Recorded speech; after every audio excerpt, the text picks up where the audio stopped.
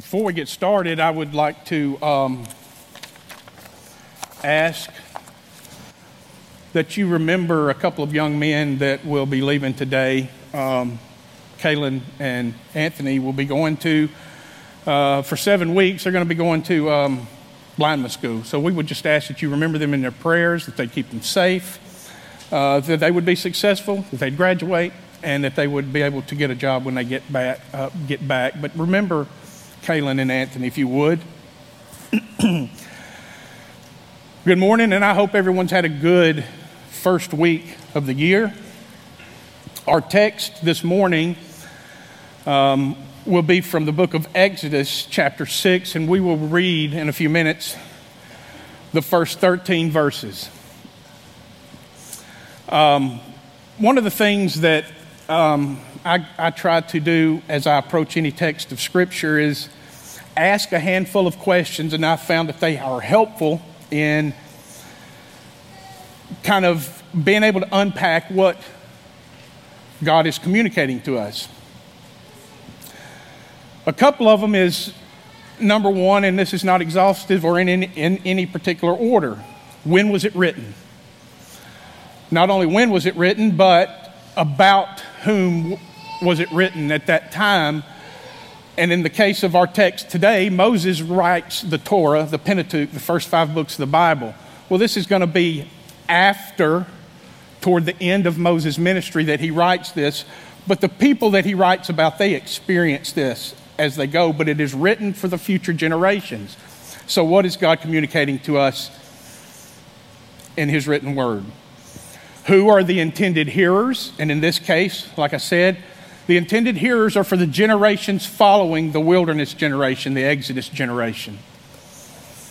And two things, it's a twofold, and it's one that I have kind of in the last few years found more helpful when I come to a text of Scripture, is asking the question, where does it fall in the overall narrative, specifically redemption promised, redemption accomplished? Old Testament is redemption promised. From the fall in the garden to Christ and his ministry, all of those promises point forward to a particular promise of redemption from sin. The New Testament is Christ's accomplishment. We look backwards and show how those promises are fulfilled in Christ. Redemption has been accomplished. Therefore, we can learn what God is communicating to us through these things. And I say that in our Sunday school class the last few months. One of the things that's helpful when you approach specifically the Old Testament is when we approach the Bible, we can be confident that what it says to us is not only true, but it is exactly what God had intended for us to know. There's a lot of things in human history we do not know. But we can be confident that what God has chosen to reveal to us in the pages of Scripture are true. There's a lot of gaps, and we will see that in some of what we are doing this morning. There are gaps in people's lives that we simply, even the characters that we know a lot about, such as Moses, we really don't know that much about him. But we do know what God has intended for us to know. So to kind of, along those lines, a timeline. Last week, Pastor Tim took us through Genesis. So in the idea of redemption being promised, we begin with just an overview of Genesis to kind of lead us up to where we are in the book of Exodus. So we've got the fall, and every time you've got a fall and you've got a promise of redemption. In Genesis 3, our first parents sin, all of creation falls into sin, but then the promise of a serpent crusher will come from the seed of the woman. There's that promise of redemption. We proceed through the flood as evil proceeds through from the fall. Evil is so wicked that God judges the entire earth save one family. 8 people, Noah, his wife, his 3 sons, and their wives. 8 people and some animals are preserved through the ark, but the promise And we see it in the sky with the rainbow, that God will never, ever judge the entire earth by the floodwaters again. And every time there's a rainbow, he says that is him remembering his promise to his people to never destroy the earth again. And just as a little bit of an aside, that was a total global flood. There is evidence of it throughout our world. And the pre-flood world and the world we live in today, while it's the same planet, the pre-flood world we know very little about, and it was a far different world than we live in today. People lived for hundreds of years in the pre-flood world. In our day, they do not.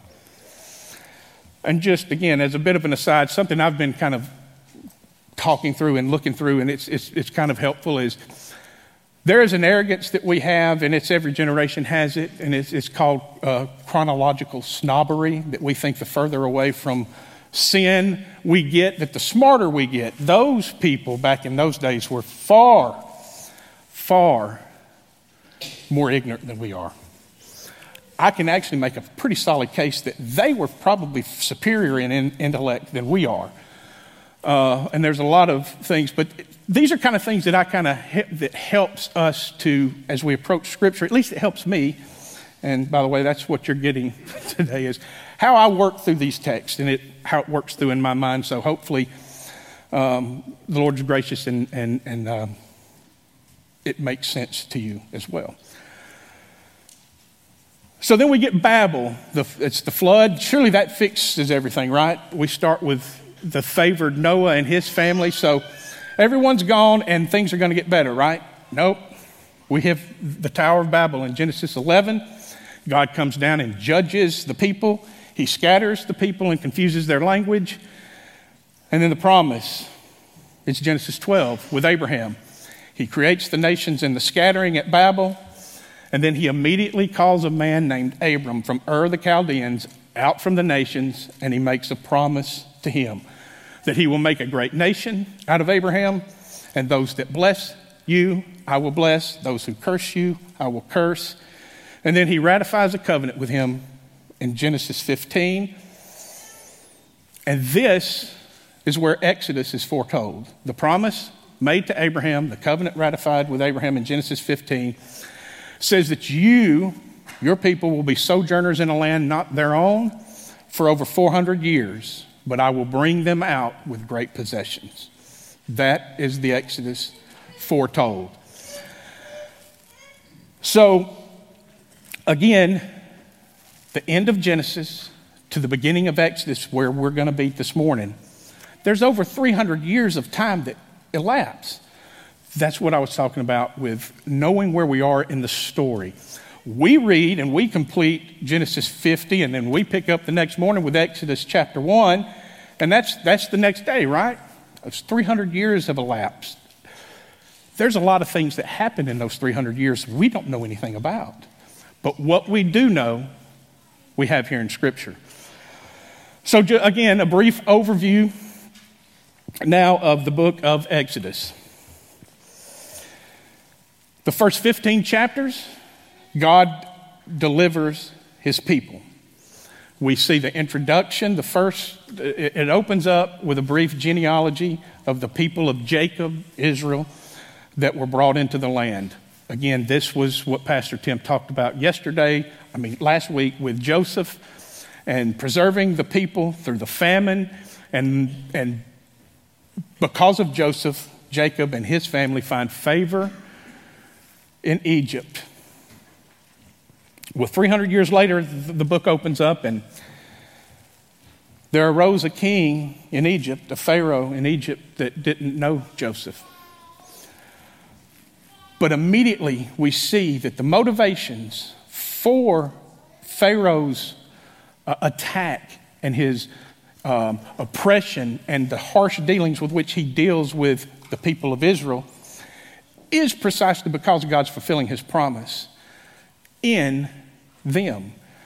For what has happened over 300 plus years, one thing we are sure of, God has preserved and multiplied the people, just as he promised Abraham he would do. So they'd grown to a great number, so much so that Pharaoh was concerned that should a foreign nation attack, or they just decide to revolt, they outnumber us, or they fight against our enemies, or fight with our enemies against us and overthrow us. So Pharaoh is concerned about his kingdom and preserving his rule and his reign. And again, just a little bit of a aside there is Pharaoh is not just a human king. He is just a human king. But in his mind and the minds of the Egyptians, he is a god. He is the incarnation of the Egyptian god Ra. And every Pharaoh is considered to be this. So we're going to see these conflicts that God has with this so-called deity that he thinks he is. And they are going to serve to show Pharaoh to be a fool. So God delivers his people, and chapters 15 and 18 is the wilderness testing. God leads them out of Egypt into the wilderness. And again, the book tells us, Exodus tells us, that 600 men, not including women and children, leave Egypt. If there's just one woman and one child for every man, that's 1.8 million people. Probably more than that. It probably pushes 2 to 2.5 million people leave Egypt at the Exodus, including the wealth and the riches of Egypt and the livestock. There's not 7-Elevens along the side of the road that they can stop and eat. They have to carry their food with them. This is a mass of humanity. This is not insignificant. As this mass of humanity leaves Egypt with the wealth of Egypt, this would be concerning to the surrounding nations. They would take heed. And we read later as we get to Joshua and Jericho, oh yeah, they've been very aware of this mass of people moving through the wilderness. But also they would have been vulnerable because in the ancient world, you lived in walled cities that were protected. This is a mass of humanity without the walls, physical walls to protect them. Yet they wander, as we know, because we know the story, they wander for over 40 years in a wilderness, unprotected by physical walls. But they have the protection of the Almighty, and as such, they are untouchable. So they get to Sinai, and chapters 19 through 24, we get the revealing of the law to Moses. And when God reveals his law, he is revealing his character to his people. And at Sinai, along with the law, God also reveals to us in chapter 25 through 31, he lays out what the tabernacle should look like. He gives them the plans for the tabernacle. And then in 32 through 34, we get Israel's rebellion. Now keep in mind, they've seen all kinds of miracles. They've crossed the Red Sea. They've been led through the wilderness by fire at night and by cloud during the day. They witnessed the plagues that devastated this mighty nation Egypt in the ancient day. They saw all of these things. And then Moses goes up on the mountain, and quickly they rebel. They forget everything that they had seen or learned. And they create the golden calf. They make a golden calf. Out of the riches that God has given them of Egypt, they take it and make an idol out of it and begin to worship it. Sinful man is a fool. And we all should be able to say amen because we're sinful. Sin makes you do stupid stuff. And this is very stupid for them to do. Yet, we can't judge them because, again, we are just like them. We behave the same way they behave. We see God working in our lives, and then how quickly can we ignore or forget what God has done. And then the final 35 through 39, Israel's artisans, God tells Moses to allow these gifted of Israel to prepare to build the tabernacle. And then finally, in chapter 40, they build the tabernacle. Now, Exodus, and if I was to just give you a brief overview of the entire book, it is redemptive history unfolding before us. God tells us in the book of Exodus what he is going to do. Our first parents sin and fall in the garden. Then they are taken. They are slaves to sin, and they enter the wilderness of the world, and God reveals himself to them. He reveals himself to them. He reveals his character to them. He displays his mighty works to them. And then he shows them his dwelling place. And his dwelling place looks just like, and it has pictures and allusions to the garden before the fall. The nature and the ornamentation in the around the temple pictures a restoration of what they have left and what they lost at the fall. And a restoration back to the garden where God dwelled with Adam and Eve, our first parents. He walked with our first parents in the garden. And the tabernacle is a picture that will follow this people throughout their wilderness wanderings until they come into the land where they will build the temple, which is a stationary site. The tabernacle is the temple that is mobile. They're able to take it up and move throughout with it.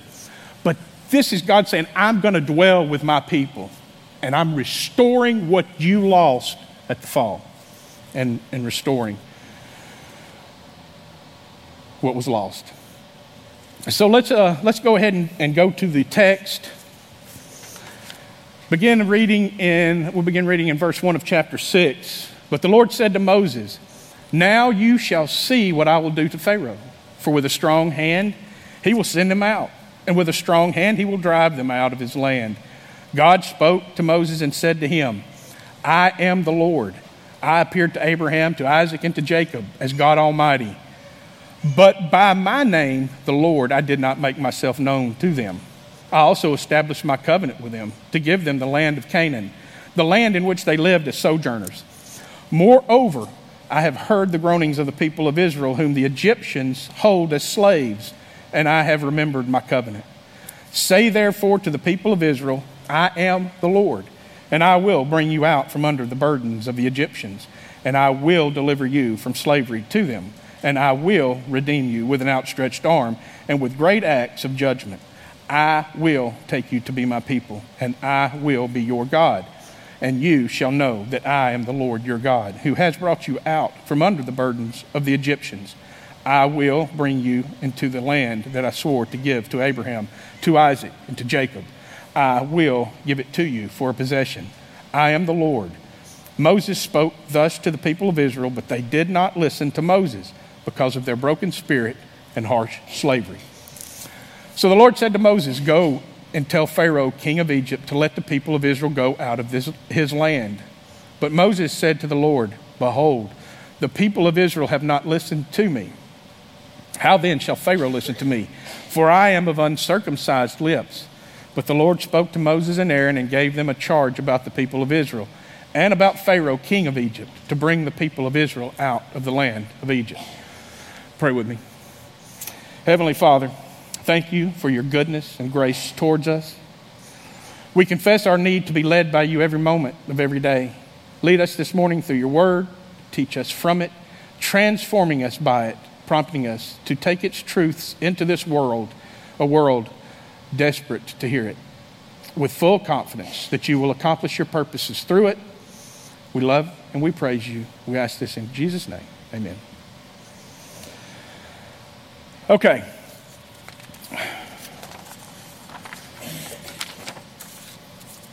One thing if you should have picked up on in these 13 verses is the how many times the I will statement was said by God. It is not, these are definite statements of what he will do. It does not matter what Moses or the people thinks about Pharaoh and their conditions. When God says, I will do something, you can count on him to do it. So we look at this text and you can kind of divide Moses' life up into three sections. Moses lived to be 120 years old. The first 40 years of Moses' life, he lives in Pharaoh's house, learning the custom of the Egyptians at the highest order. And then we know the story. We know why he flees. He flees because he rescues one of his brethren from being attacked by an Egyptian, and he strikes the Egyptian, and the Egyptian dies, and he buries him in the sand. And the next day, Moses returns to his people, and he sees two of Hebrew men fighting amongst themselves. And he intervenes and tries to stop it, and they accuse him and ask him, are you going to do to us what you did to the Egyptian? So in fear, Moses flees because he thinks, surely Pharaoh, if he doesn't know it already, he will learn of what I have done, and I will pay with my life. So he flees to Midian. And in Midian, that's part two of his preparation. Part one, he prepares him in the way, God prepares Moses in the way of the Egyptians. That's part two.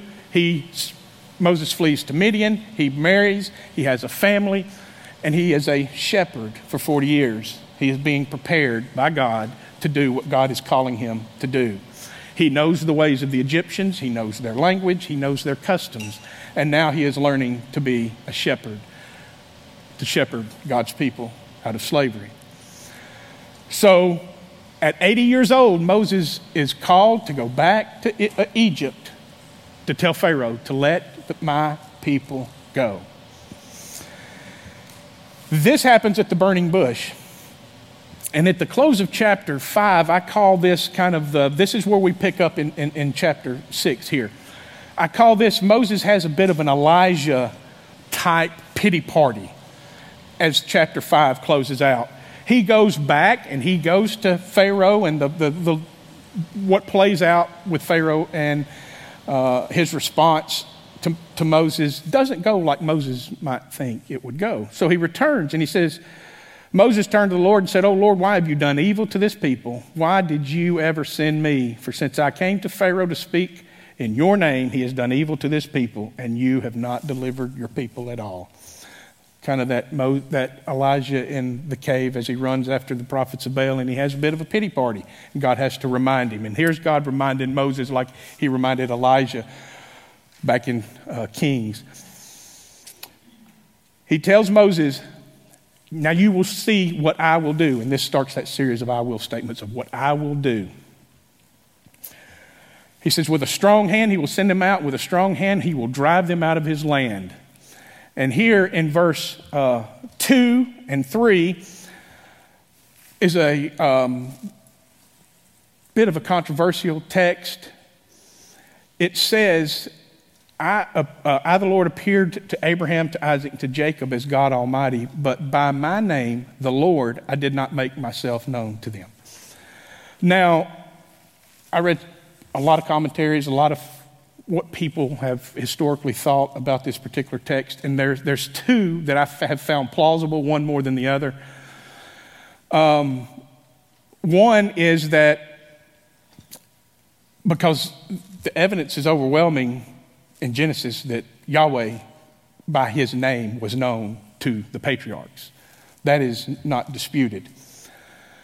And even in Job, which was written around the same time as the patriarchs, that word also, Yahweh, is known by Job somehow. So, what could he mean by this?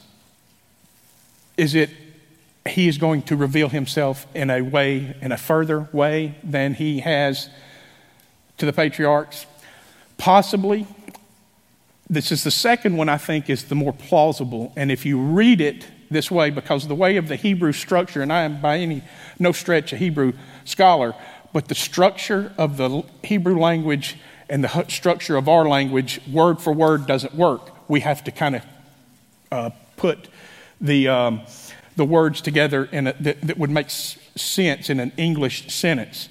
So I think it is probably more of a rhetorical. So if we read it as, the Lord, I did not make myself known to you. The name, the Lord, I did not make myself known to them.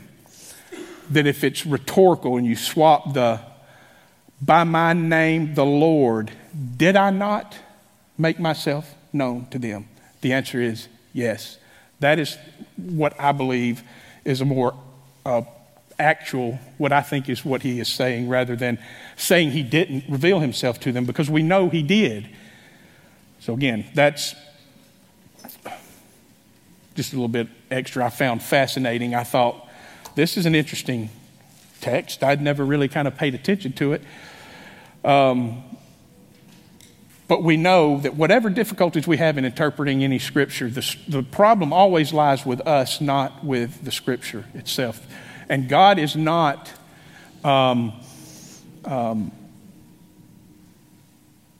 he doesn't contradict himself. So what appears to be a contradictory statement is not. There is an answer to this. So God delivers his people. And as he delivers them, they enter the wilderness and they grumble. And the problem with them as well as us today is they desired freedom from oppression. That was the way they cried. Deliver us from the oppression of the Egyptians. Rather than asking for their true need, and that is sin's slavery. They asked for immediate relief, which is why when they get into the wilderness, it does not take long, and they start to grumble, and they complain, and they tell Moses, why have you brought us out here for us to die? We would be better off back in Egypt.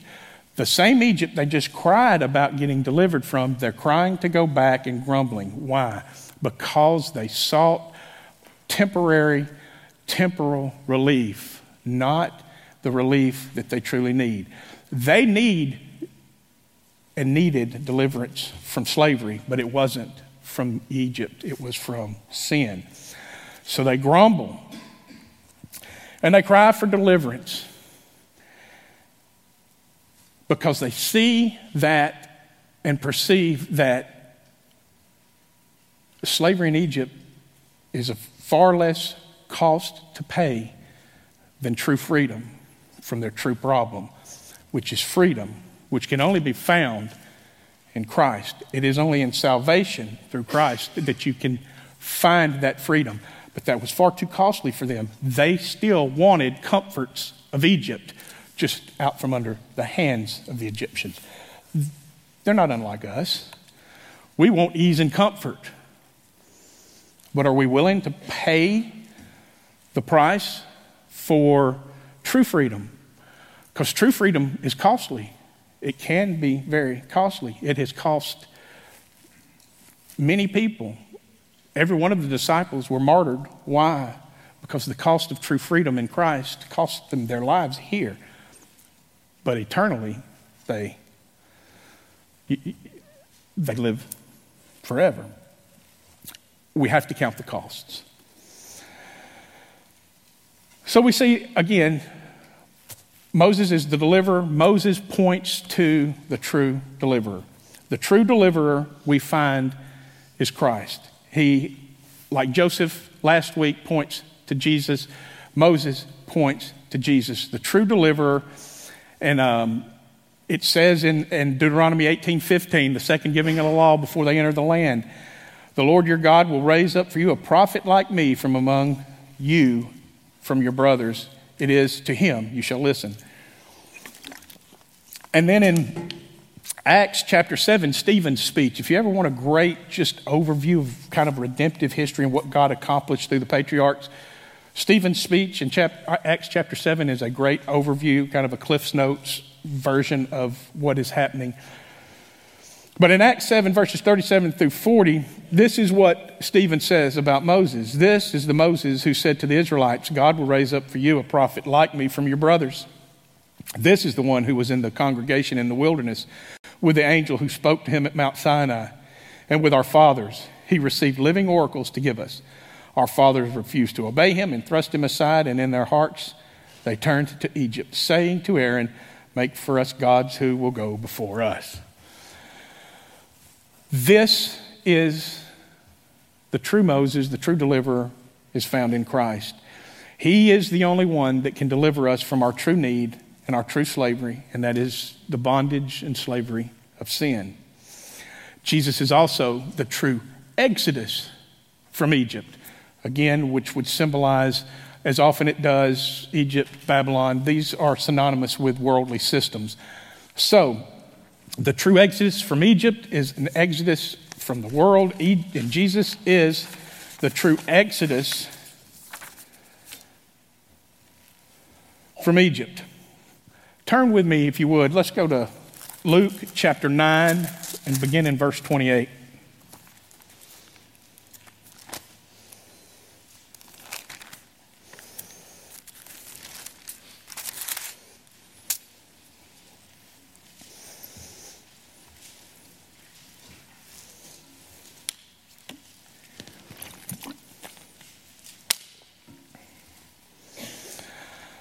Beginning of verse 28, now about 8 days after these sayings, he took with him Peter and John and James and went up on the mountain to pray. And as he was praying, the appearance of his face was altered, and his clothing became dazzling white. And behold, 2 men were talking with him, Moses and Elijah, who appeared in glory and spoke of his departure, which he was about to accomplish at Jerusalem.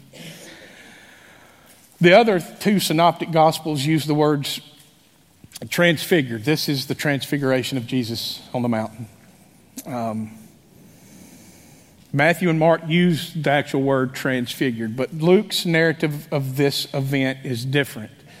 He highlights things differently. All 3 of them talk about Moses and Elijah being there. And by the way, Moses and Elijah are representative of the law and the prophets.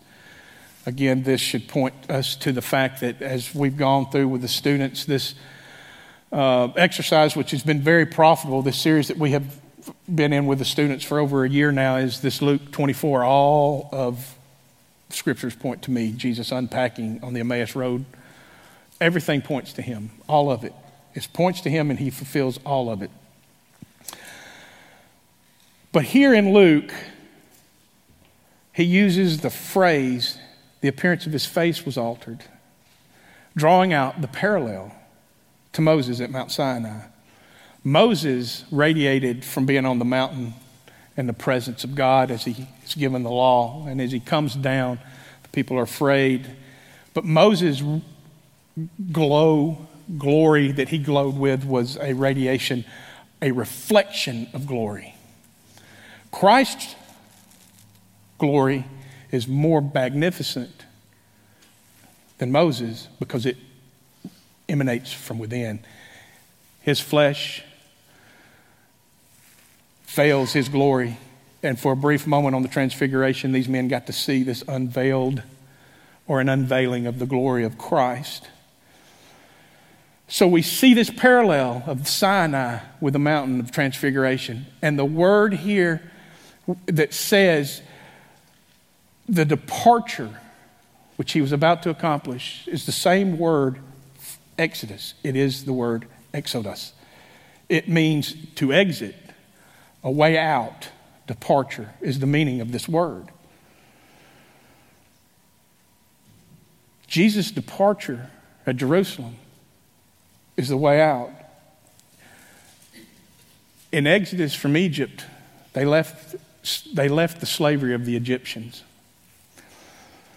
In Jerusalem, what Christ accomplishes on the cross, he makes a way out from sin slavery. He accomplishes that only which he can accomplish. In John 14, it says, "Let not your hearts be troubled." This, again, John 14, and I'm going to read the first 6 verses of 14. This is John's narrative of the disciples' last night with Jesus there at the preparing to have the Passover feast with Jesus one last time. This was the night of his arrest, and he has this wonderful teaching section in John of what is about to happen. And in 14 he says, "Let not your hearts be troubled. Believe in God, believe also in me. In my Father's house are many rooms. If it were not so, would I have told you that I go to prepare a place for you? And if I go and prepare a place for you, I will come again and will take you to myself, that where I am, you may be also. And you know the way to where I'm going." Thomas said to him, "Lord, we do not know where you are going. How can we know the way?" Jesus said to him, "I am the way, I am the truth, and the life. No one comes to the Father except through me." Christ was going to the cross. And in the cross, they can't go. They could have gone, and some of them do afterwards. They are martyred on a cross. They're crucified. But they simply died. What Christ does on the cross, only he can do. He goes where they cannot go, and he accomplishes a departure from sin's slavery, because on the cross, he enters, as Hebrews tells us, to the heavenly temple, that which the earthly only pointed to. And he enters the heavenly temple, not made with hands, not of this creation, and he appears before the holy throne and the holy altar and offers a once-for-all sacrifice for sin. That is where he was going. That is where only he could go, and that was his purpose for all of it. Everything is fulfilled in Jesus. Everything. So through the cross on Calvary, Jesus provides the way out of slavery into newness of life in him. That is where we find true freedom. So how do we apply this? I mean, so what? Okay, we leave here and we got to go out into the world. Tomorrow the alarm goes off and we go about our day and we start our work day over again. How do we take the truths of God's word and apply them in a meaningful way that doesn't seem to be just insignificant in this world that seems to be increasingly mad? What are we then to do? How are we then to live?